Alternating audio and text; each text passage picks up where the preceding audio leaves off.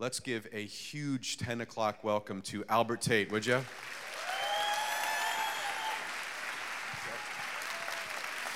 Oh, yeah. Praise the Lord. How y'all doing? Oh, my goodness. I am so glad to be here. I'm so excited to be here to open up God's Word once again. Amen. Look at that outfit right there. I saw that in the pro shop yesterday. Check you out. You got that thing. Do y'all see this? Stand up. Oh, y'all probably seen it before. Stand up. It's kind of like the, y'all seen that? Check you out. It's so cool because you're so bashful and shy. You gotta be. If you wearing that outfit, you gotta be, man. I saw it in the pro shop. Do you know that outfit costs $5 million in the pro shop? I said, you must have caught it on sale or something. I like that, man. It is so good to be back in Green Bay. I just absolutely love being out here. Last time I was here, I came in like early March. November is such a better time to be here. Man, it feels so much better. It feels so good to be here, and I'm excited to open up God's Word. Before I jump in here, just a couple of announcements. Number one, first things first, I'm black.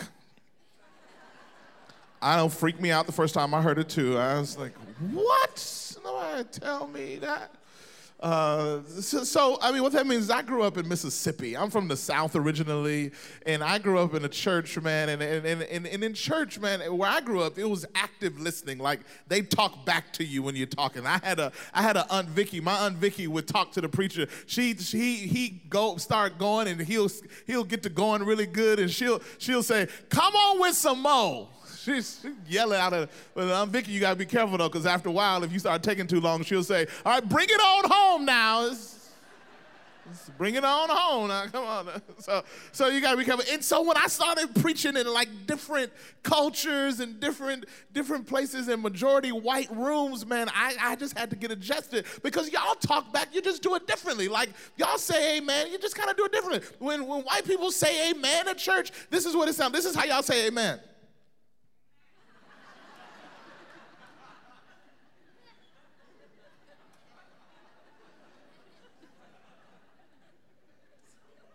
It's a long time, ain't it? Well, now you see how I feel. And then when y'all really get excited, like when you get goosebumps, when like the spirit is really moving, then y'all really turn up. Y'all really do, then y'all do this. Y'all do, huh. So y'all give me some active listening. Let's practice. Somebody say amen. Oh, yeah, this is going to be good. This is going to be good. I love it. I'm excited. So I'm excited to open up God's Word today and just to experience all that God has for us. Amen? Amen. Would you open your Bibles and meet me in the book of John, chapter 4? The book of John, chapter 4. So we prepare our hearts and minds to hear the Word of God. John, chapter 4. Hear these words. Oh, yeah. If you need a Bible, if you just raise your hand, we'd love to give you a Bible. Just throw your hands up there, ready. So if you need a Bible, just throw your hands up. They'll gladly serve you as we jump in the Word of God.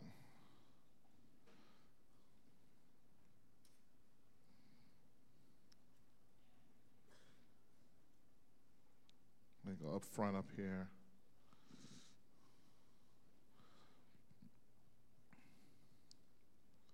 There we go. All right, brother, they didn't give me a long time to preach, so y'all gonna have to catch up because I ain't got time to be waiting on everybody to get a Bible. So I know that sounds mean, but trust me, I gotta get out of here. They got 30. Look, the clock has already started. I told y'all to stop starting the clock right now. So listen, what does that mean? Now, I told you, man, I'm a black dude, and I need time to preach, man. And I feel like it is oppressive and racist to have a clock counting me down and up there. And then the girl that's running the clock is white. So it's like, and she on the light. So I feel like it's double prejudice to do clock and lights. How racist can one church be, Troy Murphy? My goodness. No, I'm going to preach till 1 o'clock just for that. In the dark. It won't be the first time I preached in the dark, huh? Harper, ain't that right? This is Harper. She runs the production over here. Before this moment, she had all the control, but Now I have all the control. Take your shoes off, girl. We're going to be here for a while today. We're going to be here all night long, all night, all night. Okay, all right, we ready? Everybody got their Bibles? We good?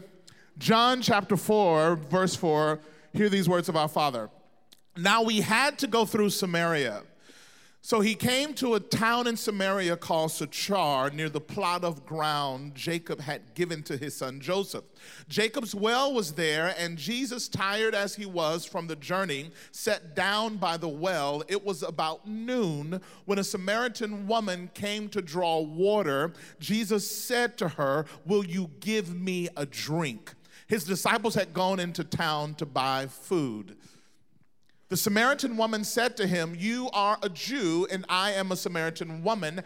How can you ask me for a drink? For Jews do not associate with Samaritans." Jesus asked her, if you knew the gift of God and who it was that asked you for a drink, you would have asked him, and he would have given you living water." "Sir," the woman said, "you have nothing to draw with, and the well is deep. Where can you get this living water? Are you greater than our father Jacob, who gave us the well and drank from it himself, as did also his sons and his livestock?"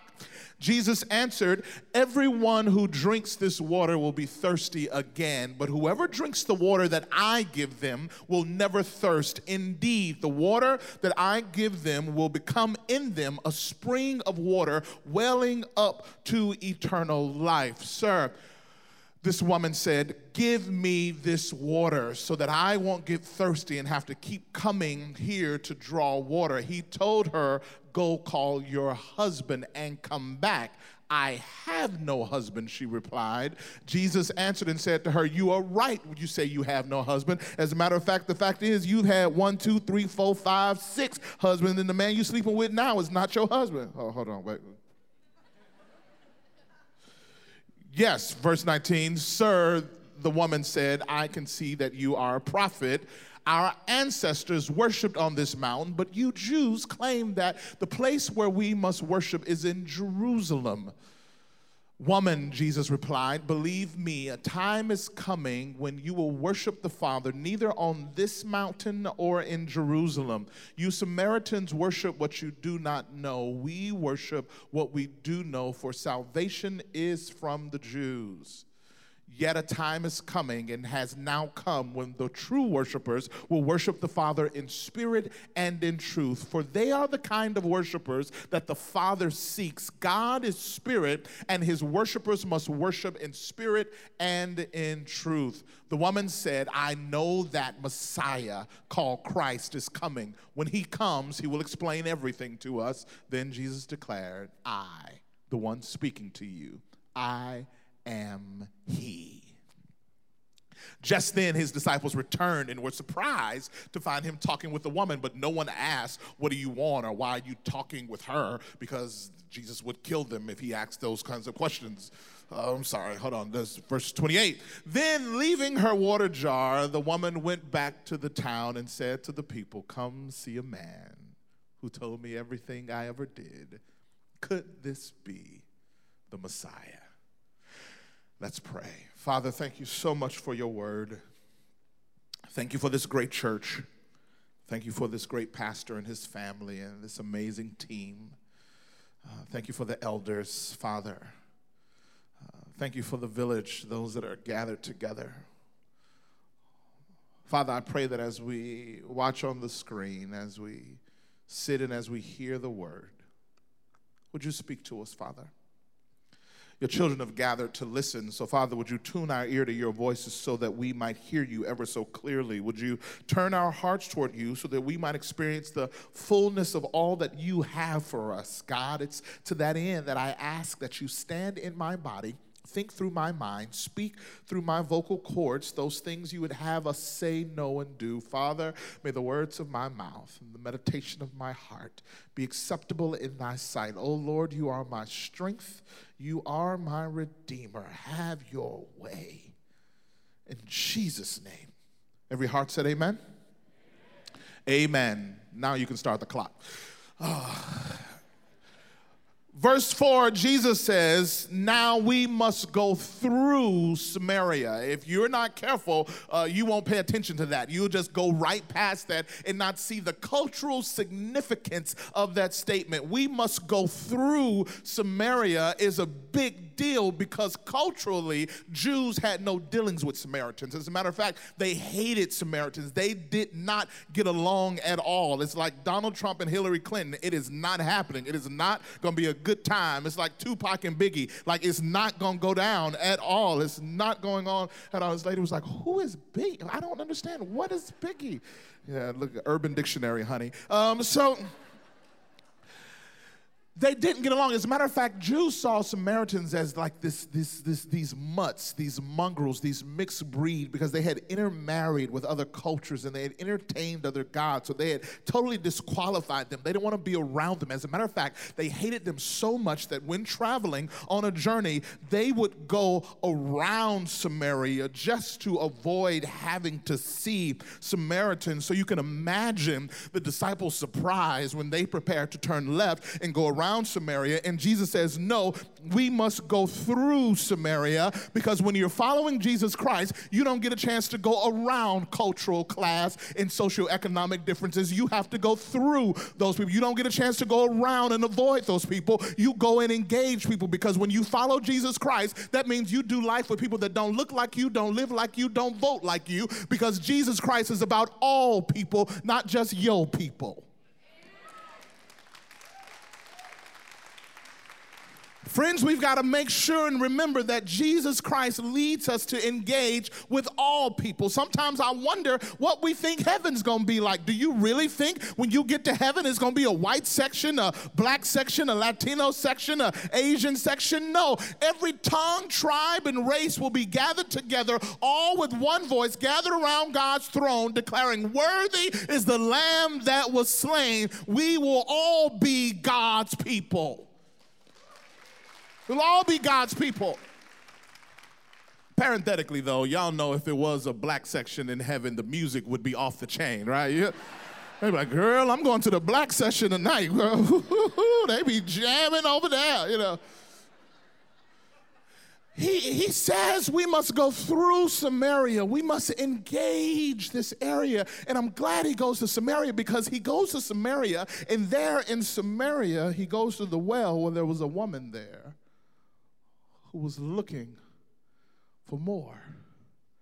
He goes to this well, and Jesus, this rabbi, Jesus, standing at a well talking to a woman in Samaria.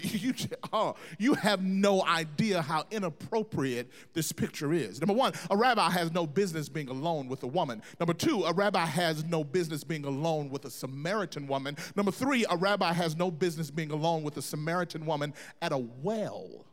A well, it just has romantic connotations. In literature back then, a well and a man and a woman at a well, it implies romance. It implies intention. It's kind of like if a guy invites you over and he says, we're going to watch a movie, and he puts on The Notebook. You know, if we watching The Notebook, it implies an intention. Like it's something like you have romantic idea. We ain't friends watching The Notebook. No friends ever sat down and watched The Notebook. And if you started off as friends, at the end of The Notebook, you wasn't friends no more. It's like we are now more than friends because of that scene. You know, it's like, so Jesus at the well, he's not supposed to be there. It's not a good look. He's not supposed to be there. I'm so glad that we serve a God that'll go to places where he's not supposed to be to reach lost people. I'm so glad. Because he did that for me. I was someplace where I had no business being, and God came and he found me. And I know many of you were in places where you should not have been, but God came and found you. We ought to just thank God for being a God who will come to places where he's not supposed to be. Can we just thank God for that this morning? Thank you, Jesus, for coming to places where you should not have been. He goes and he sees this woman, and I love the way he engages her. He converses with her. The way he engages her, like if there was ever any question of whether or not Jesus got game, it's clear. Like Jesus had game. Influence and persuasive speech. in order to persuade his listener. The game, he had game. Listen to how he talked to the woman. He said, "Give me something to drink." But the woman, though, in the text, you can just hear her attitude in the text. I can just hear her attitude. She says, "First of all, why are you even talking to me? Your people don't like my people, and my people don't like your people, so why are you even talking to me?" I love it, though. Jesus came right back. Jesus wasn't tripping at all. Tripping, dismayed or discouraged by the lack of receptivity to his initial offering. He wasn't tripping at all. He wasn't tripping. He says, "If you knew who I was, you would have asked me to give you something to drink."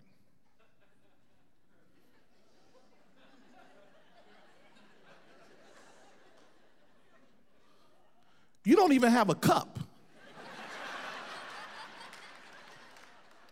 You ain't even got nothing to draw from the well from. And I'm gonna ask you for your own water. You got your own water. Oh, you fancy, huh? Oh, you fancy now. Like you got your own version of the water. Like this water is good. Like Jacob drank from this well. Jacob's children drank from this well. Jacob's dog drank from this well.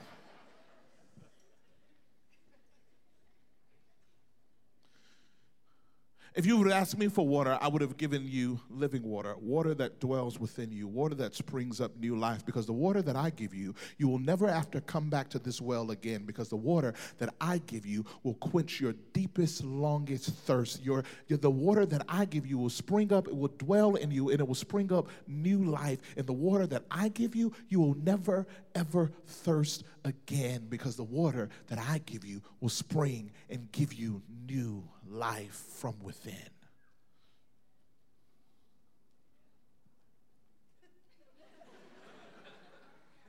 Can I have some of that water, please? Because this woman knew what it was like to be thirsty. She knew what it was like to be empty. She knew what it was like to desire more. She knew what it was like to have to keep coming over and over and over and leaving empty. She knew what it was like to be in isolation. She knew what it was like to be thirsty. So at the very thought, the very idea of her not having to thirst anymore, the very idea of her soul being satisfied from within, she immediately leaped at the opportunity and she says, "Please give me this water because I don't want to have to keep living like this. I don't want to have to keep living with this thirst, with this desire. I don't have to want to keep living, having to come back to this well empty time and time again. Please give me this water so that I don't have to live like this anymore." She knew what it was like to be thirsty. Like many of us, we come to this service today, and many of us know what it's like to be thirsty. We know what it's like to go from Sunday to Sunday and week to week, day after day, feeling empty, feeling hollow inside, desperately longing for something more, but repeatedly disappointed because I'm never satisfied. So we, like her, oftentimes say, "God, give me this water." Jesus, hearing her desperate plea, he says to her, "All right, I'll give you the water, but first, go get your husband." Dun, dun, dun, dun. The plot thickens. Jesus introduces something that we hadn't seen previously in the text. He exposes a plot line that was not visible to plain sight, but he used his divinity to peer inside of her life, and he knew that there was something else going on with this woman. See, this was no ordinary woman. This was no ordinary woman. This woman, the text will reveal this woman is how do I say it? This woman was a lot of children didn't go to children's church. This woman was a woman of the night, if you will. Y'all ain't getting it. Let me see. She had a men's ministry. Okay. This woman, she said, I have no husband. He says, you're right, you have no husband. As a matter of fact, you've had 1, 2, 3, 4, 5 men, and the man you're with now is not your husband. He says, go get your husband. He calls out this area in her life that she would love to have kept secret. He calls out this area in her life that she would love to help keep cloaked in silence and guilt and shame. He says, go get your husband. Go get the area in your life that you're not proud of. Go get the area in your life marked with struggle and failure. Go get the area in your life marked with guilt and shame. Go get the area in your life that you would don't talk about in life group. Go get the area in your life where you're struggling. Go get the area in your life that's caused you to be sneaking to this well at noon because all the other ladies came top of the morning, but here you are living in isolation and you're hiding and you're marked with guilt and shame and secrecy. That's what I want. Go get that area. If you want this living water, bring me the area that's jacked up. Bring me the area that's marked with failure. Bring me the area that's marked with guilt and shame. Don't just bring me the good stuff. Don't just take my water. No. If you're going to experience the fullness of what I have for you, you've got to go get all of you, the good, the bad, and the ugly. Go get your husband. Bring me the broken pieces. Bring me the pornography addiction. Bring me the insecurity. Bring me the bitterness. Bring me the unforgiveness. No. Come on. You asked for the water. You want the water. You want the fullness of all that I have. Bring me all of you. Bring me the secret places. Bring me the stuff you don't talk about. Bring me the areas. Some of you got areas that's marked with, you're not even doing the sin anymore, but the shame from the sin still hovers over you. Bring me the shame. Bring me the lies that Satan tells that you still believe about you. Go get your husband. Go get the area in your life that church people don't talk about. See, the problem is, that's why I love Jesus. I'm glad that he comes to these kinds of places because oftentimes, if you're not careful, we'll turn church into this beautiful, clean, nice, holistic, organized, just beautiful, resolved place. And you won't deal with the ugliness of our lives. Because it's so easy in religious gatherings like this, when we gather together, to just put on the church face. Just put on the face. I got it all together. Everything's going great. Because you see the areas in your life that are messed up, but before you raise your hand and say, I need some help, you'll look around and you see nobody else looks like they're struggling. Everyone else looks like they got it together. So you see the couple, and look at that couple, they're worshiping together, they're singing together, they're looking together, look, they're holding hands. I didn't want to hold my wife's hand, I wanted to choke her before I walked in. It's like there's a difference. It's like, oh, look at their kids. They're so well behaved, and my kids are bad, jumping all up on the walls, tearing stuff up. Like, look at you. Say, look at that woman. Look at that mom. She's a much better mom than I am. Look at her. We're both in high school. But she just looks so perfect. And it takes me forever to get dressed because I feel so insecure about how I look. Nobody else has this eating disorder. No one else is struggling with their marriage. No one else is struggling with drug addiction. No one else is struggling with insecurity, so much so that every time I dress, I'm thinking about what people are going to say about how I look because I'm consumed with it. And it's not like I'm arrogant. To be honest, I'm the opposite of arrogant. I'm so insecure, I'm just hoping that someone notices me. But I look around and nobody else looks like they're struggling like that. No one else is struggling with lust and addiction on the computer. No one else is struggling with people pleasing. So I feel like when I go to class and when I go to school, I've got to try to please people all the time. So it's never about what I want. I'm always trying to please people. And my parents, they're going through a divorce, so they don't really notice me. So I'm trying to please them because I'm trying to keep them happy because I don't want to add to the hurt that's in their life. But I look around and nobody else looks like they're struggling with this. So I feel like I'm the only one.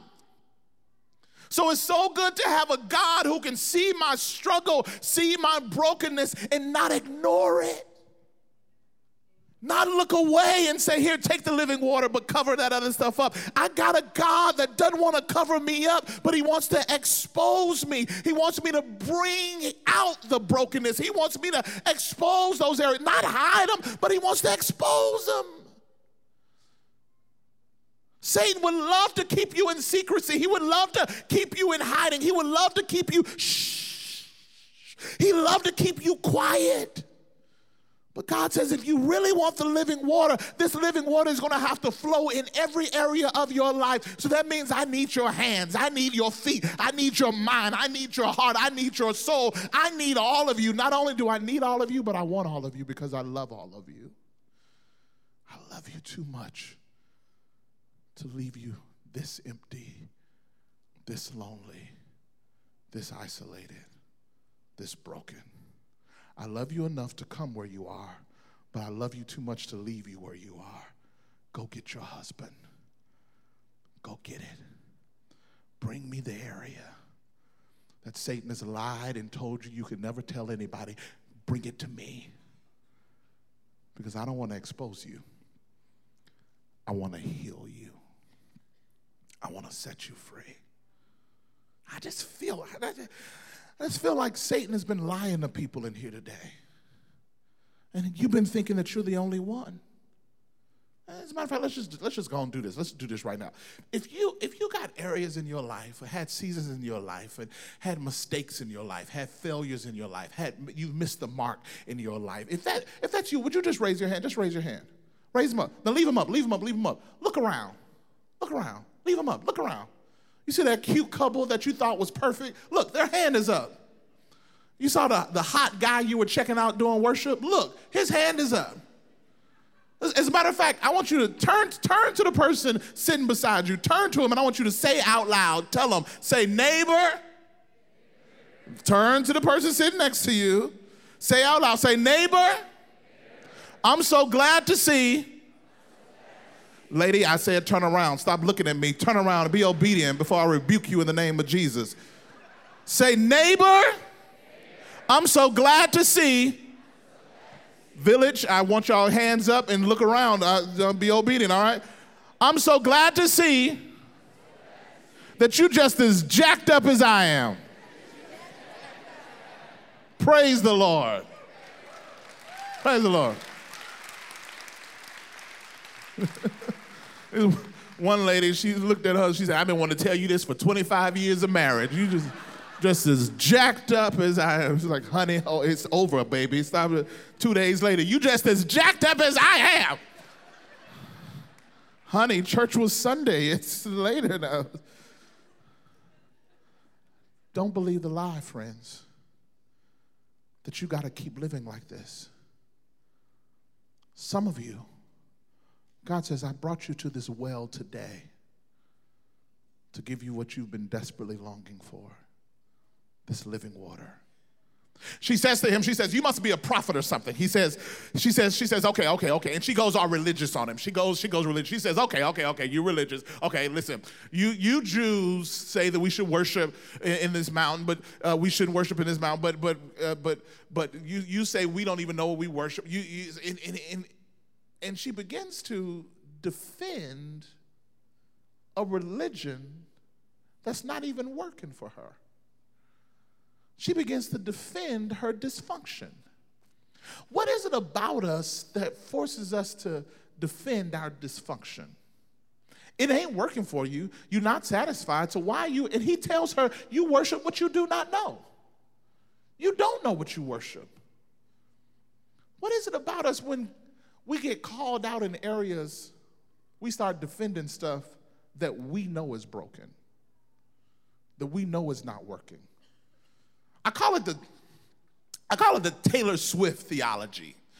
Taylor Swift theology. It's this idea. Taylor says this, the great theologian, the great prophet Taylor Swift says this. She says, and we will never, ever, ever get back together. We will never, ever get back together. Well, why are you still singing about him then? Like, if y'all ain't gonna ever get together, why he get a whole song? He get a whole song?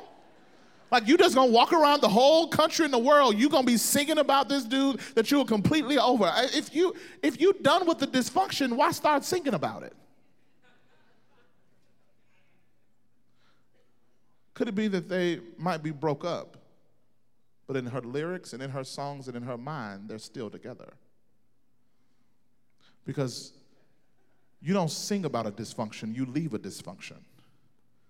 And I fear that many of us, we find cool ways to stay in our dysfunction, to still keep it around. Whether it's a song, whether it's the posture of your heart, you still find yourself staying in your dysfunction. God didn't die on the cross for you to stay in your dysfunction. He died on the cross and rose again with all power so that you might be set free. And who the Son set free is free indeed. You don't have to die like this. So Jesus then responds to her. He says, a time is coming and now is where geographically it's not about where you worship. It's not about where you worship, whether you worship in this mountain or whether you worship here in Jerusalem. It's not about where you worship. It's about how you worship. It's not about what you do with your hands. It's about what you do with your heart in worship. That was good. Somebody ought to tweet that one. That was good. Not about what you do with your hands in worship. It's about what you do with your heart in worship. Time is coming, and now is, where you can worship him in spirit and in truth. It's about the honesty and the vulnerability of your heart and the purity of your motive and desire, and not about where you worship geographically. Well, he got her on that one. And she concedes the point. She says, I know that the Messiah, she knew who the Messiah was. I know that the Messiah, called Christ, I know he's coming. And when he comes, he's gonna make everything all right. And it was as if she knew that there is a hope, but the hope is deferred until the Messiah comes. I know that I don't have to live like this. I know that there are areas that are messed up. I know that this is not how I'm supposed to be. I know that there is more out there, but I know that now's not the time for my deliverance because the Messiah hadn't come yet. So she says, I know there's more. I know the Messiah's coming, and when he comes, he'll make all things new. Can you imagine the excitement? The joy when Jesus then says to her, the Messiah that you hope for, the Messiah that you're longing for, I am he. You don't have to wait any longer. You don't have to live like this anymore. You don't have to go another night like this. You don't have to go another day dying of thirst. You don't have to lay your head to pillow crying those same old tears. You don't have to live in fear. You don't have to walk in defeat. The one that you have been waiting on is right here, and he has come to see about you, the Messiah that you desperately long for. I am he. I have come all the way from Southern California to Green Bay to tell you the one that you have been waiting for, the one that you have been looking for, the one that you desperately desire, he is here. The Messiah has come so that you might have life. Just then, the disciples walk up. And I love it. The disciples walk up and they look and they be like,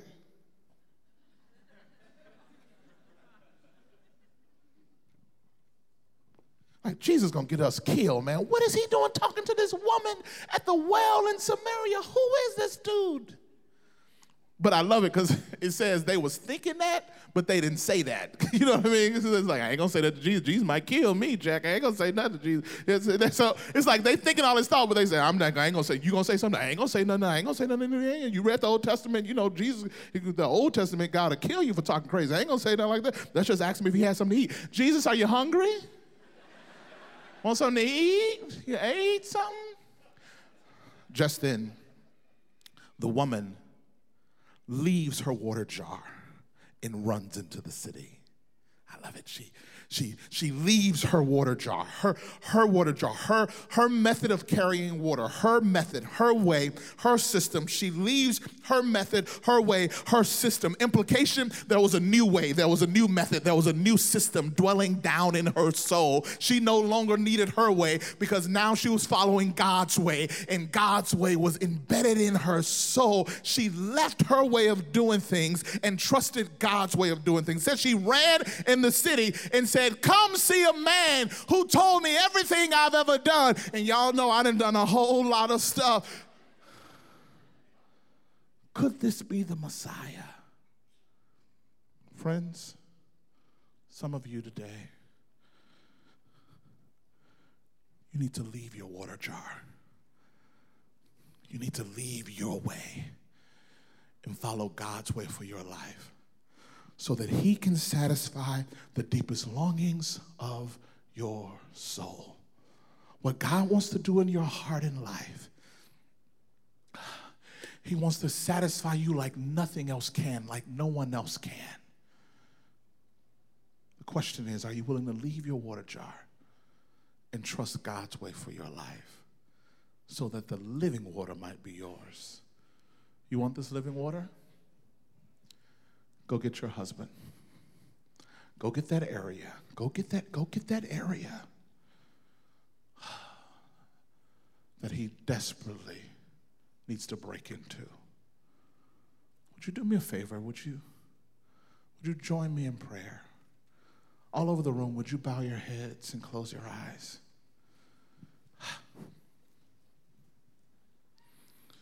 If your head's bowed and eyes closed, I want to pray for those of you who are in this room. And you say, Albert, that's me.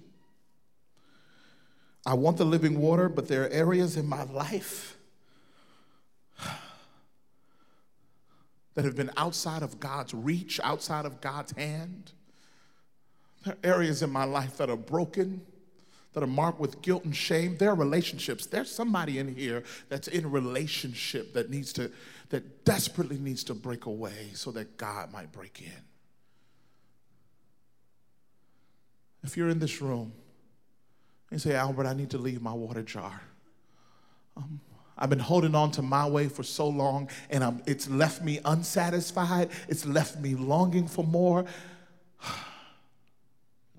It's never quenched my thirst. Today, I want to leave my way, my water jar. And I want to trust God to be my living water. If you're in this room, you say, Albert, I'm ready to leave my water jar, leave my water pot. I've been doing this thing my way,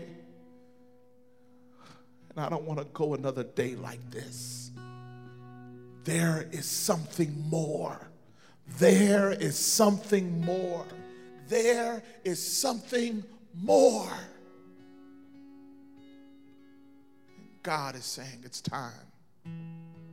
It's time for you to receive the more that he has for you. If you're in this room, I want to do something here in the village as you're watching. I want to ask you to do something that's going to require a little courage. I want to pray with you. I want to pray for you. If you're sitting here today and you're ready to leave your water pot, you're ready to leave your way, you're ready to bring your husband, this area in your life, if you're ready to give it to Jesus, unlike you've ever have before, if that's you and you're in this room, if that's you, just stand up right where you are. Just stand up right where you are. If that's you, Father, I'm ready to leave my water pot. I've been carrying this for too long. I've gone too far like this. If that's you, just stand up right where you are. God, I don't want to have to go another day like this. I'm bringing you this area. I'm bringing you the unforgiveness. I'm bringing you the addiction. I'm bringing you the insecurity. I'm bringing you the sinful ways that have become too normal.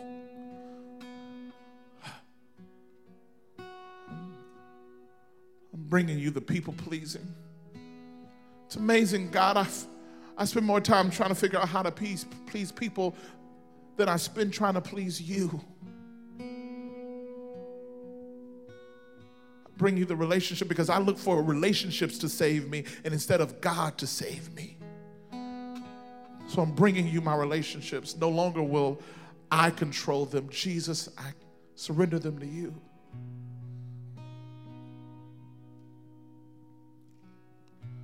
I don't know who you are, but I sense that there's somebody in this room who's in a relationship that's pushing you to inappropriate behavior.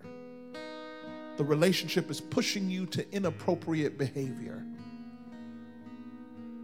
And you have feared that if I don't go there in the relationship, then I might lose the relationship.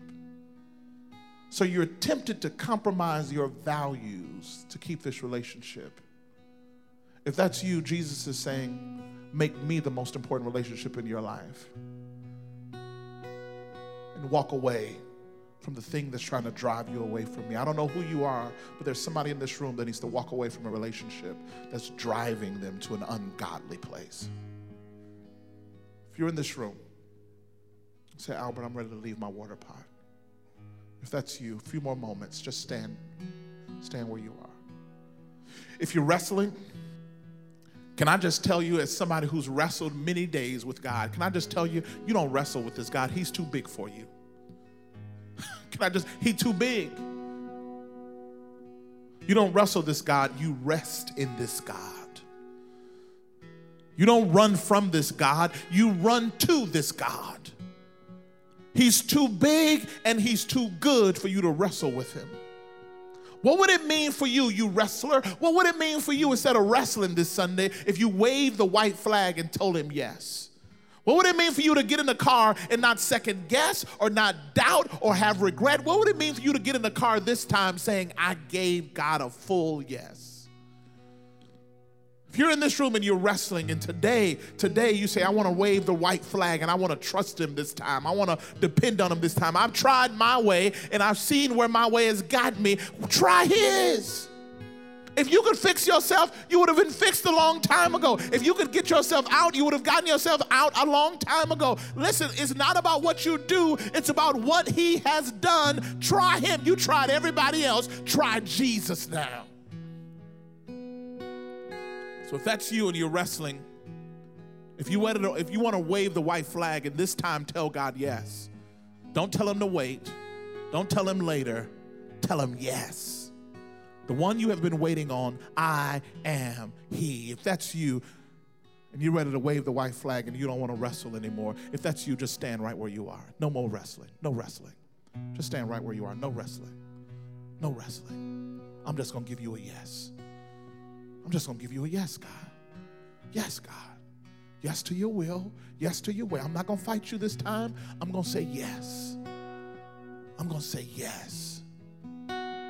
I'm going to say yes. Hallelujah. 10 more seconds and I'm going to pray. If you had 10 seconds to trust God and give him a yes, would you trust him? Would you believe God for your life? You had 7 seconds left. Would you tell hell no and tell heaven yes? God, I'm yours, completely yours. Would you trust him? You were down to 5 seconds. Would you stand on his promise or just sit on the premises? You had 2 seconds. What would it mean for you to believe God with it all this time? You're down to 1 second. My brother, my sister, would you just lift your hands and tell him yes? Would you just tell him, just yes, Lord, yes. You're all I have. You're all I need. All over the room, those of you that are standing, if you will, just stretch those hands towards heaven as high as you can get them. As high as you can get them. Father, all over this room, our hands are stretched up. It's a universal sign. It's the sign that says, I give up. It's the sign that says, I surrender. It's the sign that says, I ain't fighting no more. I'm not resisting arrest. I've been convicted. The Holy Spirit, arrest me. Hallelujah.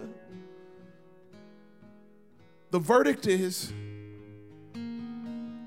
I've been redeemed by the blood of the Lamb.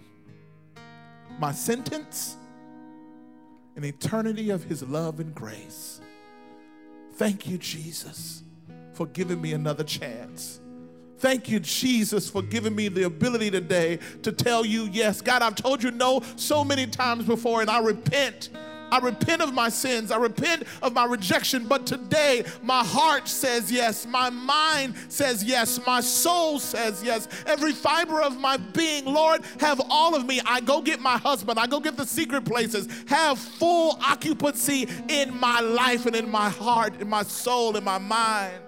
Have full control. This isn't a partial takeover. It's a complete takeover.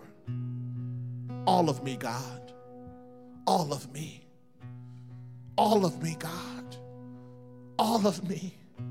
I surrender. I leave my way and I follow your way.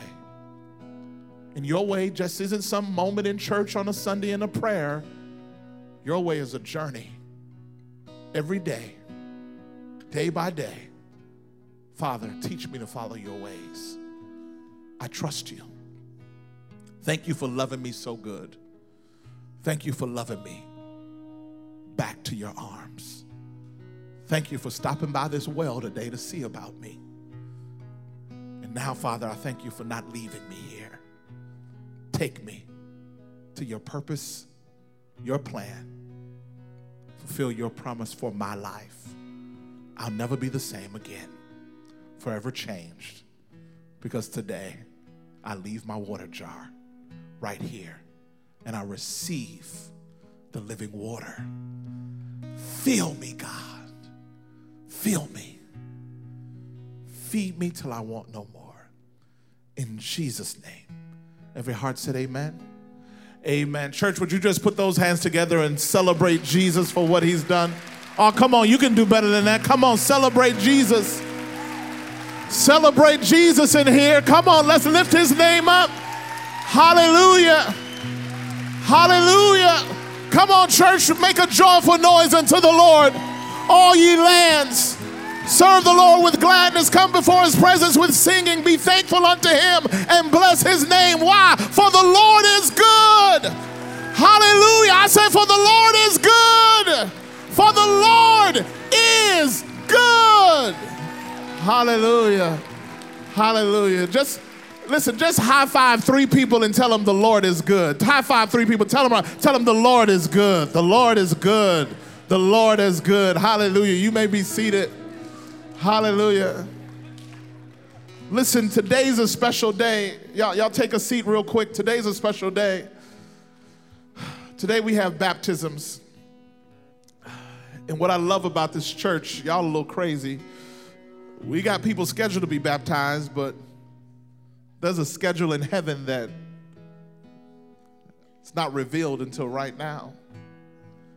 And we want to give you, as crazy as it sounds, we want to give some of you an opportunity to be baptized. Maybe you heard and received the living water on the inside, and you want to celebrate what the Lord has done on the inside by being baptized in water on the outside. So we got a shirt for you, a towel for you to dry you off. But most importantly, we've got thousands of years of tradition that we want to invite you into, joining in with Christians throughout all of history that acknowledge I'm in by the power of baptisms. All over the room, one more time, let's pray. Would you just bow your heads and close your eyes? If you're in this room and you say, Albert, I want to get baptized today. I want to not only receive the living water, but I want to be baptized in the water to demonstrate my commitment to Jesus Christ and my likeness to his death and to his resurrection. Symbolizes the new me. And I want the world to know that I am a follower of Jesus Christ. I think if this woman, if she had an opportunity to be baptized that day when she went running from the well, I really think she would have. Because what baptism is what she said, come see. the change that's happened in my life. If you want to be baptized today, if that's you, would you just stand right where you are? Say, Albert, I want to do it today. I want to be baptized today. If that's you, just stand right where you are. Just stand right where you are. I want to make the commitment today. Hallelujah. I want to make the commitment today.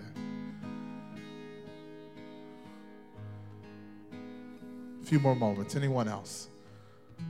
I want to get in today. I want to be a part of this celebration. Hallelujah. Well, in a few moments, I'm going to say amen. And when I say amen, I want this place to erupt into applause. And while I'm celebrating, and while we're celebrating, those of you that are standing, you're going to walk over to my right to the cross where the elders are going to meet you, get you ready, and pray for you and give you a shirt. And we are going to start one of the greatest parties on this side of heaven, because this is what heaven does when we come to him. They throw a party. Father, thank you for my brothers and sisters that are standing. Thank you for those that are still sitting but on the fence. I pray that you would push them over by the power of your Holy Spirit. If it's your will for them to get in today, Father, I pray that fear wouldn't stand in the way. Father, I thank you for my brothers and sisters, the courage that it takes to stand and to be baptized. Thank you for them. We receive them now into the family of faith. In Jesus' name, amen. Church, let's celebrate. Y'all come on. Y'all come on up. Y'all come on over. Listen, even if you didn't stand, if there's anyone else that wants to come, just come on up. Just come on up at any time if you want to be baptized. Come on, church. Make some noise. God is so good. God is so good. God is so good. While they're getting ready, listen, at any time, if you want to be baptized, just come on up. Our elders will pray for you and prepare you. Hallelujah. Church, one more time. Let's thank God for his goodness.